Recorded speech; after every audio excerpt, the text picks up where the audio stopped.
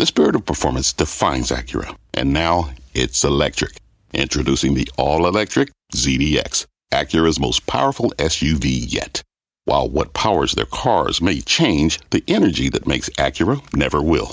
Crafted using the same formula that brought them electrified supercars and multiple IMSA championships, the ZDX has track-tested performance that packs an energy all its own. With a premium Bang & Olufsen sound system and up to 313-mile range on a single charge, and a Type S variant with an estimated 500 horsepower, the ZDX is everything they said electric could never be. It was built with the driver in mind, just like Acura's been doing since the beginning. We could talk all day, but the only way to experience this electric performance is to drive it yourself. Unlock the energy and order yours at Acura.com. All right now on Fast, the countdown is on for the next read on inflation. It's the PPI. How will this number impact the Fed and the mood of the market? Plus, the Boeing bounce. The aerospace giant soaring so far in the fourth quarter, up nearly 50%. So can the stock keep flying higher? And the Tesla tumble. Shares continuing to lose their charge, now down over 40% in just the last 3 months alone. Where is the catalyst to stop that slide? And then later on in the show, a casino stock that's just hit the jackpot as of late. That mystery chart, the name, the surge, and what one of our traders is doing with that stock right now. I'm Dominic Hsu in for Melissa Lee on the big show tonight. This is Fast Money live from the NASDAQ market site. On the desk, we've got Tim Seymour. Also, Courtney. We got Dan Nathan. We got Guy Adami. Courtney Garcia, you get to stand right in here next to me. This is going to be a great show. We're going to start with the countdown to the November Producer Price Index report. One of the last few inflation readings we'll get before the Fed's final rate meeting of the year. Input costs expected to have moderated just slightly last month, rising still 7.2% from a year ago versus 8% last month. I guess that's an improvement. Now, one big contributor to that decline is falling energy prices, as you see there. We have gasoline, wholesale gasoline prices, as measured by RBOB or RBOB as they call it, at the same level it was a year ago. Stocks rising ahead of that report. The Nasdaq leading the gains, up over 1% in trading today. The S&P 500, by the way, breaking a 5-day losing streak, and the Dow gaining more than 180 points. But can the upside momentum continue after tomorrow's data on inflation? I got a great desk here with me today. I envy Melissa. I envy Melissa every day I see her here because she gets to hang out with you guys. I know. I feel a lot of love here. Are you trying to get early Christmas presents here, man? I'm just trying to say, Melissa, I'm very jealous of you every night. I get to hang out with these guys. So maybe, Tim, we'll start with you. It is a market that saw a bounce, but it was 5 days of losses before that. Is this a good sign ahead of PPI? It was 5 days of losses, although, again, I'll look at the semiconductors, which are down 1% only from that almost 30+% move off of that CPI October 13 intraday low. And I refer to that going into tomorrow's PPI because we really do have a lot of relief across goods, maybe not services, and the entire commodity complex. Lumber prices are below where they were before COVID. You have cotton prices, which are up about 10%. You've got wheat prices, which are pretty much in line with where we were before we went into Ukraine. And so the dynamics around some of the feed inputs into inflation, really, I think, on the PPI side are better. I actually think that tomorrow's PPI number can be another catalyst for markets here. I think we've had a day to digest the dynamics. We've had a few days to digest a very significant market move. But it's not me saying it's full scale into year end, but it is telling me that I do think we have a place where markets can get some relief out of this. Inflation is much better. So, Courtney, if you look at the way things have set up, and you mentioned Tim does the semiconductor trade, it's been pretty range bound, let's be honest, and it has been a downside move over the course of the last year. Are there places, though, that you're seeing some of those tea leaves, canaries in coal mines, so to speak, about whether or not there could be this continuation? I mean, this is a seasonally strong time of the market. Why isn't it going higher, markedly so? Well, we already did have such a run up, right? So, yes, the market's been down the last 5 days, but right before that, I mean, we have had such a run since about mid-October. So I think it's normal to see somewhat of a pullback, but it really has been so dependent on inflation this year. And I think it's going to continue to be dependent on inflation. I do agree. I think PPI will likely come in light here. We're seeing lumber prices are below what they were in 2020. Gas prices are now below what they were last year. I mean, things are coming down pretty significantly, and that's really going to lead into the markets here. And I do think you want to make sure you have your best foot forward. We're also looking at a time that bearishness is still really low right now, which does, I think, lead to over pessimism in the markets. And I think, if anything, leads to a better year-end rally potential here than anything else. Guy. Yes, sir. If we look at the way things are shaping up, I mean, there are people who are altering their holiday shopping plans. So says the CNBC All-America survey. People are spending less. Inflation's a problem. The consumer, though, is still relatively healthy. It's confusing. But this is a time when the American consumer is front and center. Is it enough, though, positivity-wise, to get us out of this funk that we're in for the market? The market holds here. I mean, to me, it's always been an overlay of the S&P 500 is an overlay of consumer sentiment, whether that's justified or not. People feel okay as long as the market's not breaking down. And obviously, to Courtney's point, recently the market has rallied. But to state that the health of the consumer is somehow robust, I would push back and say, hey, consumer debt in this country is now north of $5 trillion. That's a number we've never seen before. 20% of that now credit card debt north of $1 trillion, which is no good. Now, the U.S. consumer will always spend. I never question their want to spend. Should they be spending? That's the question. And if the market were to take another leg lower on potentially a hotter than expected PPI, which I think nobody's really expecting, then I think people say, wait a second, into Christmas, maybe things aren't as good as I thought. Yeah, as it relates to the rally, though, like just think about what's happened here. We've seen a big rotation, right? So we saw a rotation. Like, look at how much the S&P outperformed the NASDAQ since mid-October, and it's pretty substantial. And you think about this, Mike Wilson at Morgan Stanley had a comment today about he thinks value stocks. Now, he had this tactical rally from mid-October. He thought we'd see a 15% rally. We got that. Now he's saying that he thinks value is actually a pocket of risk. And what is that? That's energies, that's financials, that's industrials. And so we've seen a crowding in that. And if you think that we're going to have some sort of recessionary environment, and maybe that's exactly what some of these numbers, some of these inflationary numbers, some of these readings about industrial commodities and the like are saying to us, then you got to be careful here because the rotations have been fairly aggressive. It's one of the reasons we have these bear market rallies over the course of this year, some between 15 and nearly 20%. And so to me, I think the higher we go into the end of the year, I don't think we're going to go much higher, to be very honest with you, is the lower we go early in January and February next year. Yeah, okay, so one of the things that we've been keying on, and you can debate whether or not the yield curve is as much of a recession indicator as it has been in the past, but just in the last 2 days, we saw a yield curve inversion, short-term rates higher than long-term rates, 2-10 spreads of minus 83 basis points. You got to go all the way back to 1981 in the Volcker days, and that was bad back then, right? We're showing you the chart right now. It's still at just about 83 basis points. If you look at the way that interest rates are reacting right now, it certainly doesn't show that things are very robust in the marketplace right now. So if you look at that, and that's one of the reasons why the bank stocks, by the way, have been performing as poorly as they have been. Just look at Bank of America or JP Morgan. So Courtney, I'll turn to you. The bank stocks, are they a leading indicator of what's going to happen with the economy? Well, I think the banks, obviously, you are seeing a pretty severe recession getting priced in when you look at banks specifically.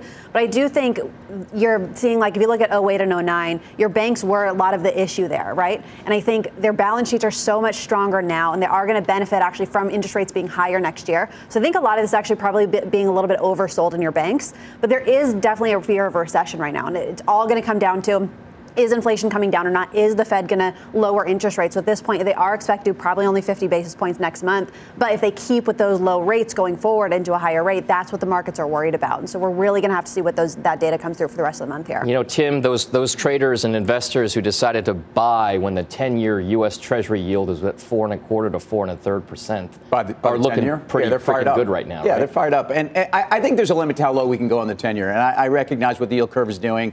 And I am not terribly bullish going into next year either. In fact, I think the S&P earnings are finally going to find themselves at downgrades that are going to maybe get it closer to 200, maybe possibly south of that. We're starting to get some of those numbers in from the street. And that math tells you where the S&P, I believe, has to go. Like everything we got out of the third quarter, especially as we heard from discretionary, and we even heard this from Lulu, we've heard this from some of the other apparel folks and people that we expected to show some weakness. Things were a lot better in the third quarter. I don't think things deteriorate. That's why I believe we have so many different phases to where this market has to go. So far, this has been a Fed, and this has been, essentially an interest rate dynamic downgrade in terms of the market. We haven't really even gotten into earnings revisions, complete downgrades. We haven't gotten into a credit cycle. We haven't gotten into a liquidity cycle.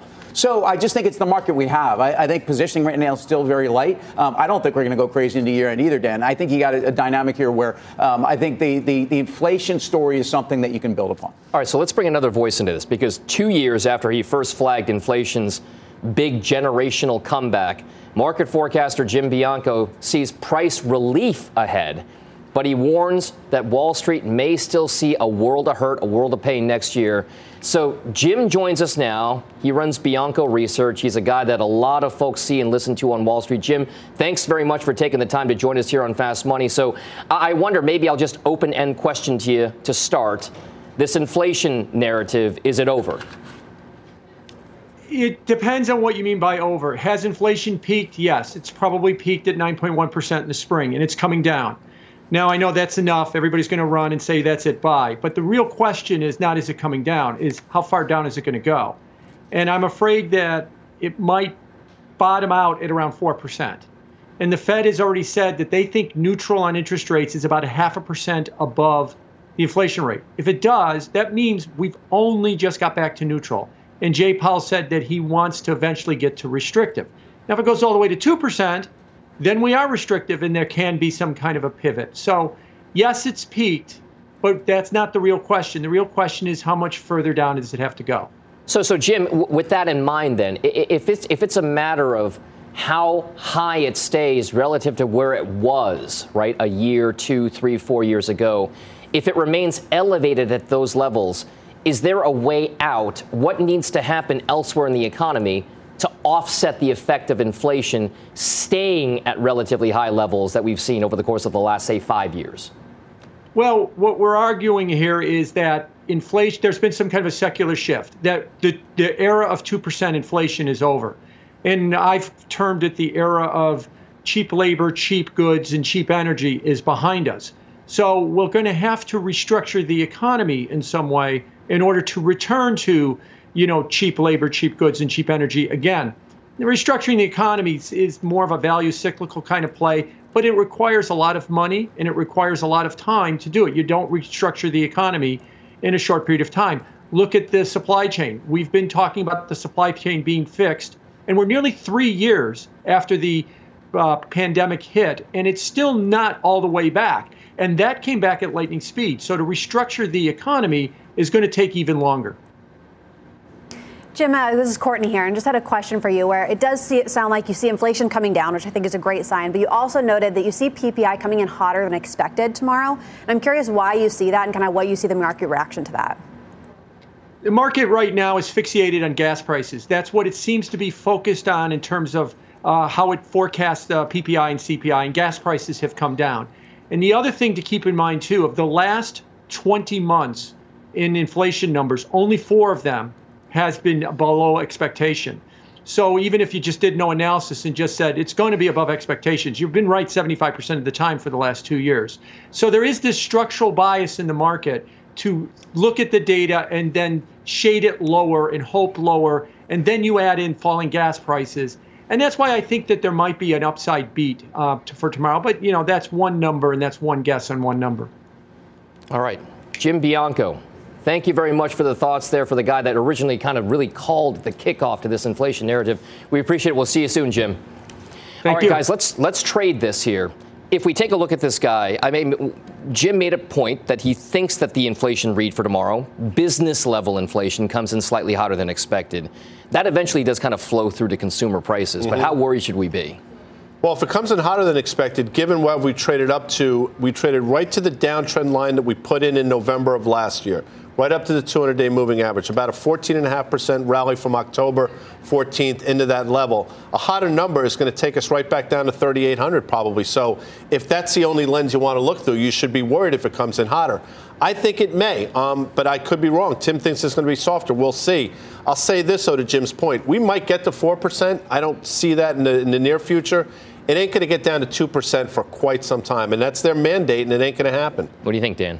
Listen, we're going to obsess over every one of these numbers, and the first Friday of every month, we're going to have this jobs number. We're going to pray for it to actually go up. Isn't that kind of absurd in a way, right? Because that's the thing that might relieve the market and might kind of cause the Fed to take their foot off the pedal. I'll just say this. If you were dying, like everybody wanted oil to go lower. It just closed at a 52-week low today on a day where there was, positive rumblings out of China about what they're doing with zero COVID. And that was the thing that's going to kind of reignite the global economy at a time where Europe is in a recessionary environment. Our economy, it looks like we're kind of sputtering a little bit. It just doesn't feel like the sort of indicators that you'd be hoping for or the reaction to the news that you might expect is happening. And so, again, I'll just say this, is like the stock market down 17% or whatever the S&P is down right now, it just doesn't encapsulate what we've been through. Go back to kind of 2008. There was 1 year where the stock market was down in the middle of the throes of this financial crisis. It was down nearly 40% or so. And you're just telling me of all the fiscal and monetary we've thrown into this, all these bizarre issues with supply chains and the geopolitical stuff and the macro stuff. It's just like, that's it. That's not it, people. I mean, like, so whatever we do between here and the end of this year, there's a reckoning coming at some point next year. I don't mean a crash or anything like that, but there is not enough fear in this market. I think one of you guys said this, the VIX at 22 right here, given everything we know. I hate the VIX at 20. Yeah, you know what I mean? Like, I actually think if we didn't have the VIX at 20, if the VIX was at 28 or 29, I think you really had room for a rally. And again, remember where we were on the VIX. I keep bringing up this October 13th CPI because it was such an extraordinary day. We had a really, really hot CPI number. It looked like this was the time for the market to cave through the bottom. And in fact, that was essentially the time when we actually priced in maybe peak inflation. And as Jim talked about, maybe that's where we are. But I just think there are opportunities in this market, and that's really where we are. We're going to have these ranges. And I agree with these guys. It's really tough to see where we can get much higher. But I just believe that the core inputs here, if you look at where the pressure on the Fed, it's certainly lightening up. And I think, look, we have a little bit of a window. Of course, we have the Fed next week. We have CPI on Tuesday, which is a much more important number. I think we have to get through those events, and then I think we have some room. All right, so let's now turn to the latest here on the FTC suing Microsoft over its deal with Activision. Now, those stocks not seeing as big of a reaction as you might expect with a large regulatory hurdle.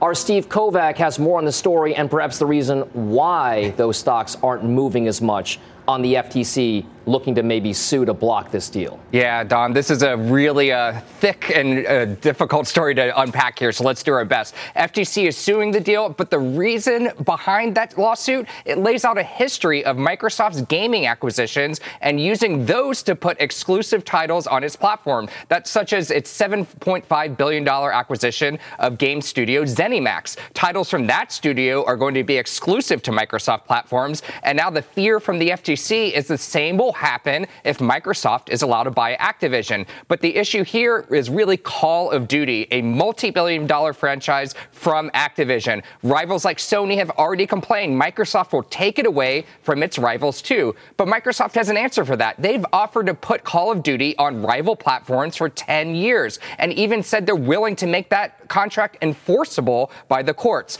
Now, Sony hasn't responded to this, but yesterday Nintendo agreed to Microsoft's 10-year Call of Duty offer. Meanwhile, Activision CEO Bobby Kotick firing back at the FTC in a letter to employees saying, quote, "We believe these arguments will win despite a regulatory environment focused on ideology and misconceptions about the tech industry." And Microsoft President Brad Smith making it clear the company is going to fight this in court, saying in a statement to, quote, "give peace a chance," and offering concessions to the FTC. Meanwhile, the big questions now, what additional concessions did Microsoft float by the FTC besides that 10-year Call of Duty deal? Would they be willing to extend that even longer or indefinitely? But for now, it sounds like no more peace. Microsoft is ready for war, Dom. All right, Steve Kovac, thank you very much for that. Microsoft is ready for war, says Steve Kovac. Now, there might be a reason why Microsoft is ready for war, because the track record from the Federal Trade Commission as of late, when it goes after some of these mergers, has not been good. They haven't really succeeded that much. So maybe I'll open this up to Guy first. Yeah. And maybe why the muted reaction on the these biggest FTC gamer headlines. on the desk. I am the biggest gamer. So you are a gamer, period. Follow him on Twitch. What he does. I mean, he's great on Twitch. You know, so you say that in jest. I'm on the Twitch. On Twitch. Because if the fates of Microsoft rely upon this Activision, then we're all in a bad. I mean, this is a rounding error, in my opinion, for Microsoft. So I don't think that's why you're seeing a stock reaction one way or another. Get the deal, not get the deal. I don't think it's necessarily moving the needle. What does move the needle is the fact the stock's down 30% from its all-time high that we made this time last year. And when nobody cared about valuation a year ago, people are starting to care now. And at 23 times-ish next year's numbers, Microsoft is still an expensive stock. Dan, what do you think? I mean, is this a deal that we fear that may not happen? Let's talk about this. So we started this year off, and Microsoft made this blockbuster $70 billion. And it's actually a lot more than a rounding error, guy. I mean, when you think about like what their net cash position and everything like that, I mean, this is a big deal. And so think about what the NASDAQ is down 28%, and they bought this company, or they made a deal to buy this company for that price in January. I would think, when I saw that headline, I'm like, maybe they want an out. Like, maybe this is like a good deal for them. But if you look at some of their competitors, you look at EA, which is a smaller market cap company, I mean, it's down 5% on the years. These gamers have actually held up pretty well. They got their butts kicked a couple of years ago. I just don't think that this is a deal that the FTC can go after. I mean, I think Microsoft is third in console gaming. They're distant to Nintendo, to PlayStation, and I just, they actually need to have other games onto their platform. That's why they're making this acquisition. They want this cloud service where people have to subscribe, and I think they kind of need to be in the space. So I agree. I don't think this really, it's not a reason to buy or sell Microsoft. It's a reason to possibly explore in the options market. What do you want to do with ATVI, which I don't think you do anything. All right, a lot of risk managing going on right now. All right, thanks very much, guys. Coming up on the show, we're all over the after-hours action right now in Lululemon shares, by the way, and RH moving in opposite directions. Lulu down 7% right now. The latest results are on tap for you guys. We'll bring you the details of what happened coming up next. And it's wheels up for Boeing. Those shares gaining altitude. Yes, I did. I went there. I know. On some positive analyst calls out there. The plane particulars that had them so bullish when Fast Money returns. Listen, I'm just doing what I'm told right now. We're back in. You do it well. Hi, I'm Ben Rizzuto, wealth strategist at Janus Henderson Investors. Is a brighter future possible? At Janus Henderson, we think it is. For 90 years, we've worked to help clients achieve superior financial outcomes and fulfill our purpose of investing in a brighter future together. We know that this means our thinking and our investments are helping to shape millions of futures. At Janus Henderson, we are committed to helping you invest in a brighter future for the next 90 years and beyond. To learn more, go to janushenderson.com. Wouldn't it be great to have all your investment and retirement accounts in one place? Yahoo Finance, our sponsor today, makes it easy. I use it to put my investment account and 401k accounts into one hub and get expert tips that help me confidently manage my money. For more than 25 years, Yahoo Finance has been the brand behind every great investor. Whether you're a seasoned investor or are looking for that extra guidance, Yahoo Finance gives you all the tools and data you need in one place. They're the #1 finance destination, producing a holistic look at the financial news cycle, including breaking news, original editorial perspectives, analyst ratings, independent research, customizable charts, and so much more. Securely link your brokerage accounts for a unified view of your wealth, including 401k and other investments. A comprehensive perspective is what sets apart great investors, and it's how Yahoo Finance ensures you have the insight to look at your wealth in its entirety. For comprehensive financial news and analysis, visit the brand behind every great investor, yahoofinance.com, the #1 financial destination, yahoofinance.com. That's yahoofinance.com.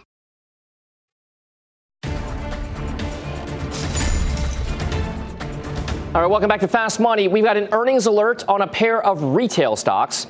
Lululemon shares are tumbling despite topping analyst estimates. Those shares down 6% right now. Earnings per share coming in 3 cents higher than expected. Revenues hitting $1.86 billion, also beating estimates, but the company issued lower guidance for the current quarter.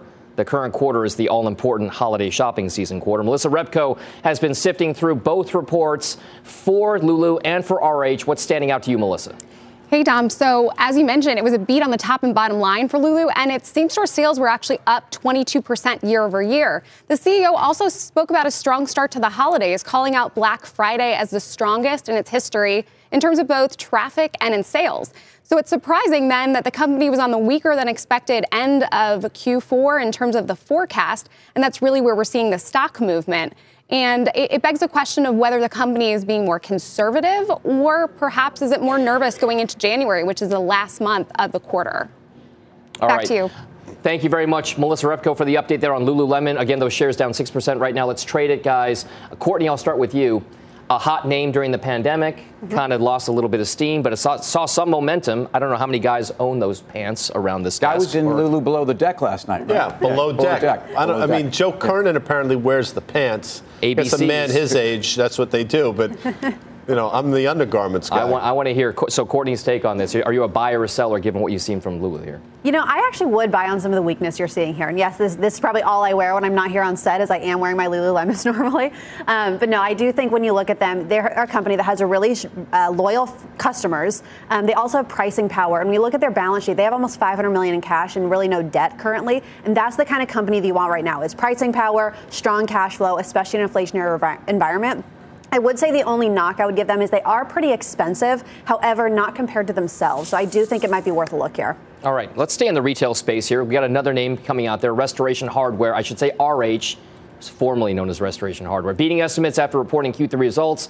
After the bell, shares of the company staying in the green for now. Right now on the news, we've got more details from Kate Rooney, who's got that story. Hi, Kate. Hey, Don, that's right. RH with a pretty comfortable beat here for the third quarter on revenue and EPS. The call just kicking off. And despite that beat, Gary Friedman, the CEO, with a pretty cautious outlook. He says the environment for the luxury retailer will continue to be challenging due to the ongoing housing market struggles. He kicked off the call saying we, quote, expect our business trends will continue to deteriorate as a result of accelerating weakness in that housing market over the next several quarters and possibly longer due to the Federal Reserve's anticipated monetary policy and the cycling of record COVID-driven sales and backlog reductions. Despite that cautious tone, RH saw that strong Q3. It helped the company raise the low end of its full-year revenue guidance, also raised its full-year operating margin guidance.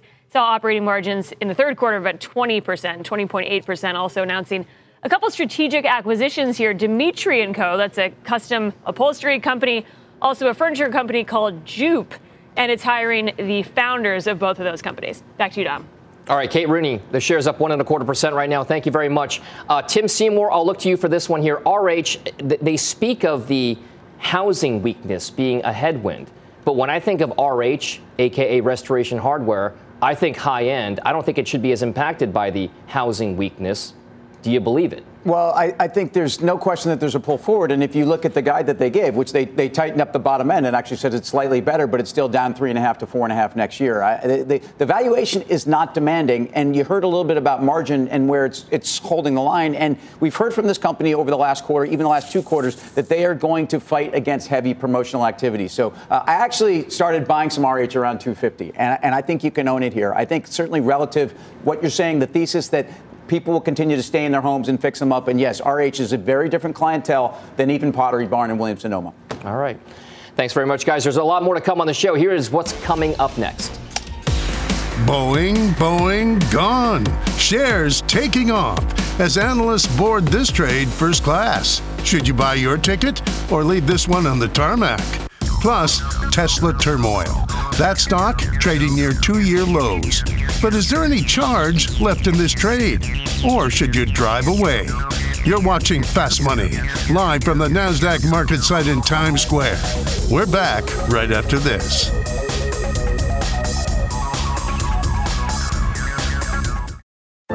What's on the horizon for financial markets? At PGIM, it's a question that over 1,400 investment professionals relentlessly research in pursuit of your long-term goals. Specialized across asset classes, but united in collaboration, our teams provide global and local expertise. Our investments shape tomorrow, today. Pursue your tomorrow with PGIM, a leading global asset manager.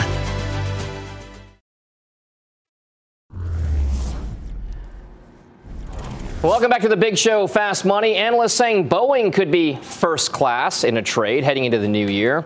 Wells Fargo, Citigroup, and Cowen all out with bullish notes today on the plane maker. Wells increasing its price target on the stock to $218, Citi to $222.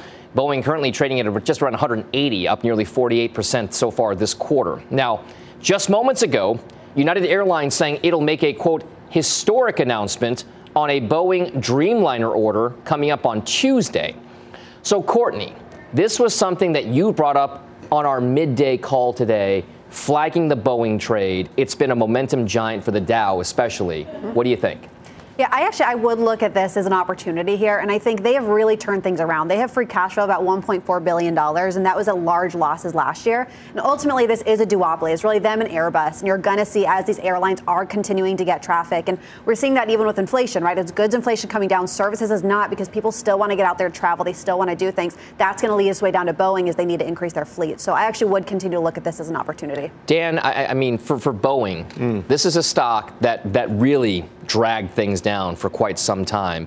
But in the month of November, I think that the stat was the Dow was up around 1,000 points roughly here or there. About a quarter of it was just Boeing shares alone. It's been a beast. Is it still worth staying in right now? Yeah, I mean, listen, I know Tim's been a shareholder for a long time, and you've kind of really identified like what the turn of the story should be. And again, this outperformance we've seen has come with broad market outperformance. But I go back to the comment I made about, kind of value industrials waiting for the turn. If 2023 is going to be the sort of year that maybe airlines, it's kind of interesting that United is bookending that comment today about next week with what they just said yesterday about business fares and that sort of thing. So to me, I mean, when they get those bookings, they're not booking that revenue anytime soon. I think 2023 could still be a difficult year for an industrial like Boeing. And then if you have this sort of rally like you just talked about off the lows here, how much of that news is in the stock when we get it? Guy. Yes, sir. I mentioned the United Airlines anticipated news about the Dreamliner. Is the Dreamliner important to you more so or less so than, say, the 737 MAX? You think about this a lot, too, don't you? I go to bed thinking about this stuff. Of course you do. I'm going to be honest with you. I really haven't thought about it at all. I think it's important that Boeing continues to get these orders. I also think it's important that Boeing grows into the valuation that's currently pretty rich here. I mean, they're going to earn $4 a share next year, trading at 45 times. You need that number to be $10, I think, to justify the stock price. Now, if you tell me earnings are going to continue to grow at this pace, the stock makes sense, and probably up to 191 or so it has room. That's where we basically plateaued in March and then took the next leg lower. So I do think there's room. I also think it might be expensive. Tim, quick last word to you, Boeing. 787 is where they make their money. This is where you're actually seeing international demand. I think the 737 certification is not a big deal. This is a free cash flow story. When it was a $350 stock, it was $25 a share in free cash flow. Cowen's note this morning said they think 17 to 20. I think you're getting there. Airlines are recovering. They have to buy planes. All right. That's the trade on Boeing. Coming up on the show, a hot take on Tesla coming up. Shares trading near 2-year lows at this point. But our next guest says he's still positive on the EV giant. Those details coming up next. And then later on, Lady Luck hitting gaming stock Melco in a big way. The reasons behind that move higher when Fast Money returns. We are back after this. Get your trades to go with the Fast Money Podcast. Catch us anytime, anywhere. Follow today on your favorite podcasting app. We're back right after this.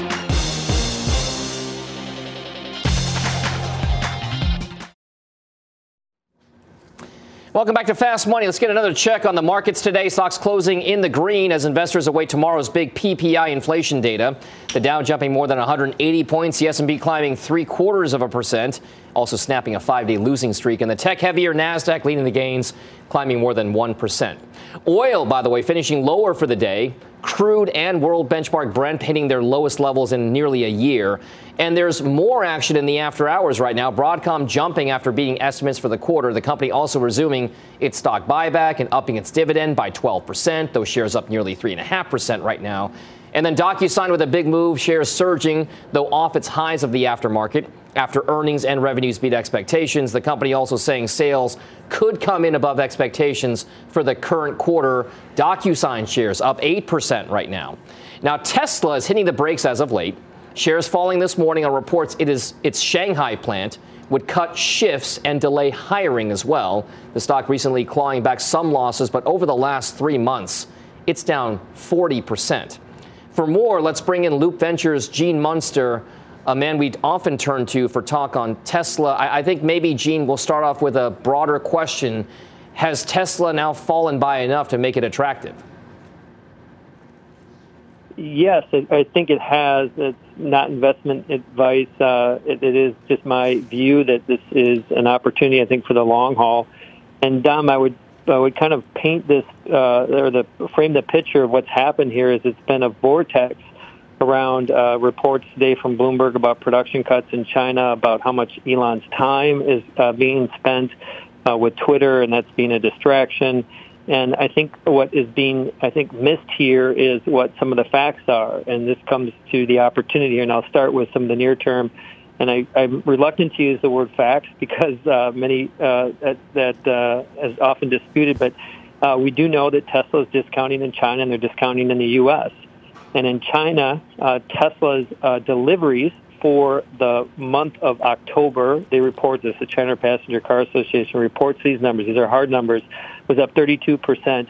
It was up 90%, the numbers that came out today. People looked past it because the other broader headlines with the Bloomberg story. But that compares to the broader numbers in China being down 6% for the month of November. So China, Tesla's gaining share. So, Dom, I think these concerns that we've seen more recently, I think are largely overblown. I actually think that the delivery numbers are going to be okay. And longer term, I think Tesla sets up in a good position relative to other car makers.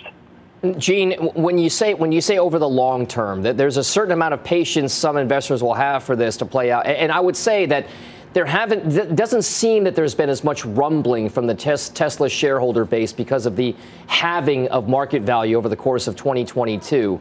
How much time do you think investors will give them for this thesis of market superiority to play out? Well, you probably lose a quarter of them if they don't deliver on what will be the expectations for the December quarter, because, of course, they had a slight miss in September, and they talked about some logistics that have pushed those deliveries into December. So it's a little bit of a show-me story. So to answer your question is that if I'm wrong and deliveries do show some softness, I think that you're going to see an exodus from at least part of this base. I think you will see people continue to believe in this for the long term because there's other forces in play like what's going on with China and production. But this would be a pretty big negative if they ended up missing. I don't think it's going to happen. And maybe said a different way is, what is it going to take to regain some confidence? I think a December delivery number that shows the total deliveries for the year are 1.4 million or greater. That's the bogey. I think will relieve people considerably and get, I think, would be a positive catalyst for the stock. So, Gene, you're talking about fundamentals for the company of Tesla. The stock has obviously been very weak, down 20% or so over the last, month and change. And, it's really, underperforming many of its auto peers here. But there's something else going on, right? And so is it also, is this shareholders voting on the job that they think Elon Musk is doing? Because he's been very preoccupied with the situation with Twitter. And, the story that I thought was just as important as the production issue in China is that the bankers that gave him the $13 billion nearly in debt to buy Twitter are suggesting that maybe they're going to kind of reformulate that with some margin loans against his Tesla stock. And I really feel like, again, if he were to miss Q4, the fundamentals get worse. If there's a global recession here and the stock continues to go lower and he's pledged over 100 million of his shares, doesn't that create a really difficult scenario if there are margin calls for Tesla shareholders? Absolutely. The ledger you just printed out or listed out there, that's on the negative side. And I would kind of come back to if the numbers are good, if the delivery numbers are good for the December quarter, everything that we just talked about there probably doesn't matter as much. And I think it really comes down to that. It's the view that Elon is being distracted. These production numbers, I don't know if they've been cut. Tesla says that they refer to it as fake news today. Who knows? But to answer your question is that ultimately all that is anticipation. The substance of this all comes down to, are they going to deliver the cars? And if they do that, the stock goes up. If they don't, it goes down. Hey, Gene, it's Tim. I've always been frustrated by everyone looking way far out, and in terms of Tesla and trying to impute a valuation based upon growth that will be there. And I'm not being critical of you on that. I would like, though, for you to focus on the current macro around the auto sector. I'm actually not that worried about China production at all. In fact, I think some of the issues in China, if you look at the SARS numbers, they've come in dramatically. Auto demand is just coming down globally. I worry about the cyclicality of a car company. I think it's a car company. Talk about that. Well, I see it different. I think that replacing a gas for an electric motor is I think it does change the equation. And I think what Tesla has shown is that by bringing together hardware and software, it does create more value. And that's why I think that they've done well in the car market and the EV market. So I think the margins that they've delivered have been more tech-like. They're not true tech, but they're better than traditional car companies, and I think that would be some evidence that it's more than just a car company. And I agree with you. I've been guilty of looking out 5 years and talking about where Tesla is 5 years. And just, if I may, I think in 2 years it will prove to be some upside here. All right, Gene Munster on the Tesla trade. Thanks very much. We appreciate it.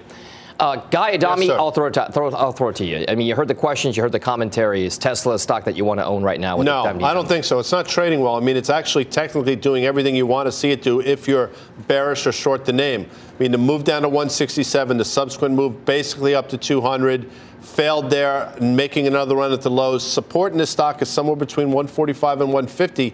And if the tape rolls over, like I think it may from these levels, I think that's where Tesla is going. Shares are at 173 and change right now in the aftermarket trade. All right, guys, coming up on the show, are you feeling lucky? Our Tim Seymour is.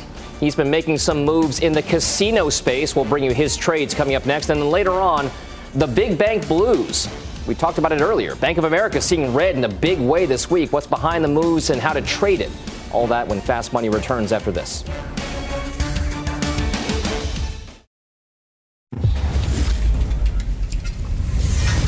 Welcome back to Fast Money. Melco on the move, up over 11% today, as you can see there, as authorities in Hong Kong announce a 10-point plan to ease COVID-19 restrictions. Shares are up, by the way, a whopping 80% in just the last month alone. Tim Seymour, you've been making moves here. What have you been doing with Melco? Well, I've been adding to casinos over the last month or so, and the two moments that I think have been critical for both Melco and even LVS and Wynn, and I'm long LVS and have been long LVS for a long time, and I've been waiting for a couple things. The first was on the 25th. The conditional renewal of the Macau gaming licenses was a very important moment for a lot of these companies. The second is the whole COVID dynamic, and I just, those headlines on COVID, I know they've been frustrating. They've held these stocks back, but that's ultimately been an opportunity to buy all of that weakness. But clearly over the last 2 weeks, we can see that China has a plan to move forward. Now, with that, we've seen major upgrades in the space. What you're supposed to be doing, I think, in Melco, and what I'm doing is starting to sell upside calls in these out to the first quarter. I think you're going to see a little bit of a pullback. You've had over 100% move in Melco. Vegas Sands, I actually think you have more room to run. I think you have more room at least to run as an investor, where the EBITDA multiples of these companies went from high teens to basically single digits, mid-single digits, and I think even at 11 or 12 times LVS is still very attractive. Last word to you, Courtney, here on the casinos. You like them here? Yeah, I mean, it's a China reopening trade, right, which I think just has so many false starts here, but I think you're really starting to see that is really becoming viable, but it's not yet priced into a lot of these companies, so I think you want to play that. All right, coming up on the show, is it time to fade the financials right now? An options trader is betting big against one big bank. We'll bring you the action coming up next. We've got much more Fast back in 2 minutes.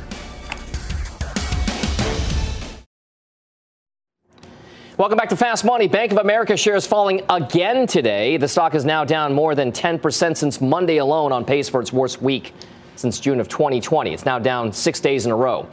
Dan, you flagged this stock. Yeah. I'm going to jar you up a little bit here. What's going on with B of A? I thought you were going to these guys. I was shutting down for the rest of the show, to be honest with you. No, listen, Get jarred. It's down 15% on the month. I mean, so when you think about this, if you look at that chart, I mean, it's gone down, in a straight line here. And I just think that, Moynihan was speaking earlier in the week at the Goldman conference, and some of the things that he was saying is starting to say, maybe fall in line with some of the other money center banks that, like Jamie Dimon's been saying for a while about consumers, about loan growth, about, all that sort of stuff. So to me, I'd keep an eye on these banks because, like, they looked like 2 weeks ago they were ready to break out, and they're not. And so, again, the broader market's having a difficult time. They led to the downside for the first half of the year. I think you want to check them out. So, Courtney, is the action in the money center banks like B of A, JP Morgan more indicative of what you think the financial sector is going through, or is it some of these regional banks that have been hit harder in some cases? Yeah, and I think that is what will tend to happen. Your regional banks are going to get hit harder, but I think your Bank of America here does look interesting because you're getting this priced in on the idea that a recession is going to happen next year is really why you're seeing a lot of the downturn right now in Bank of America. But they also are a lot. If we do start to see the yield curve steepening, they are going to benefit from that better than the other banks because of their net interest compared to other banks and compared to their peers. So if and when things turn, they are going to be a beneficiary of that. Is this a financials trade that you like, Guy? What do you think?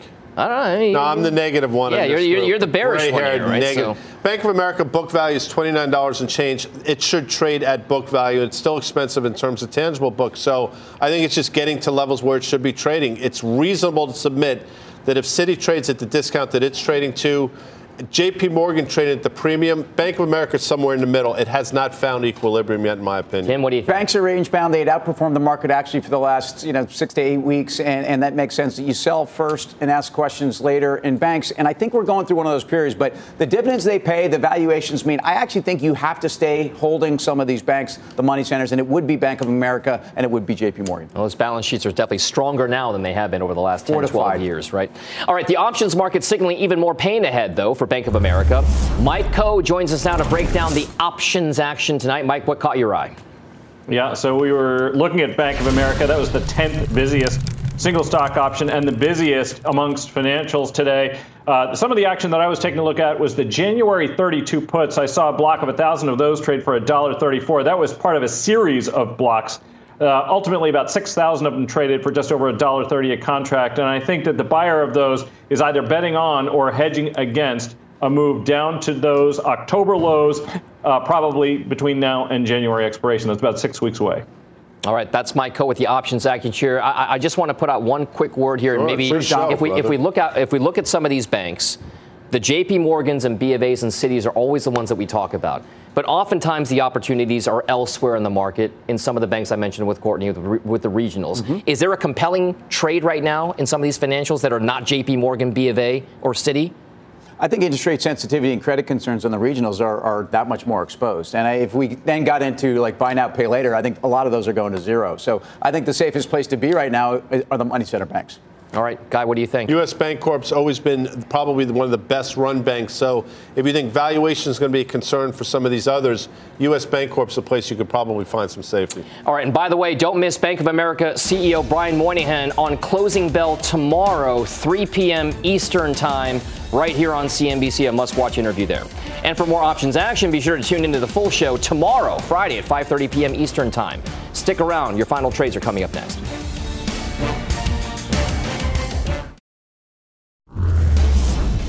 All right, welcome back. It's time for Final Trades. Let's go around the horn. Tim Seymour. Dom, this has been truly punny tonight with you. Emerging markets, EM, I think dollar weakening back below that 200-day. We talk about some of these gamers in China. EM, you can ride this trade. All right, Courtney Garcia. We talked about this earlier, but I do like Boeing here. I think they have an attractive free cash flow story. They did just get some upgrades. I think it's worth a play. Dan Nathan. Yeah, on that theme, though, Jets, that's the ETF that tracks the airlines. That'd be a seller of that. I have a bearish position there. And Guy Adami. Courtney's a Padre fan. Courtney, quickly, they're spending a lot of money. Are you happy or not? Binary. You've got to love the Padres. Everybody's got to love the Padres. I know none of you agree with Sounds happy. Not binary. Lockheed Martin there. Back to you, Don. All right. Thanks, guys, for watching Fast Money and for having me here tonight. Mad Money with Jim Cramer starts right now.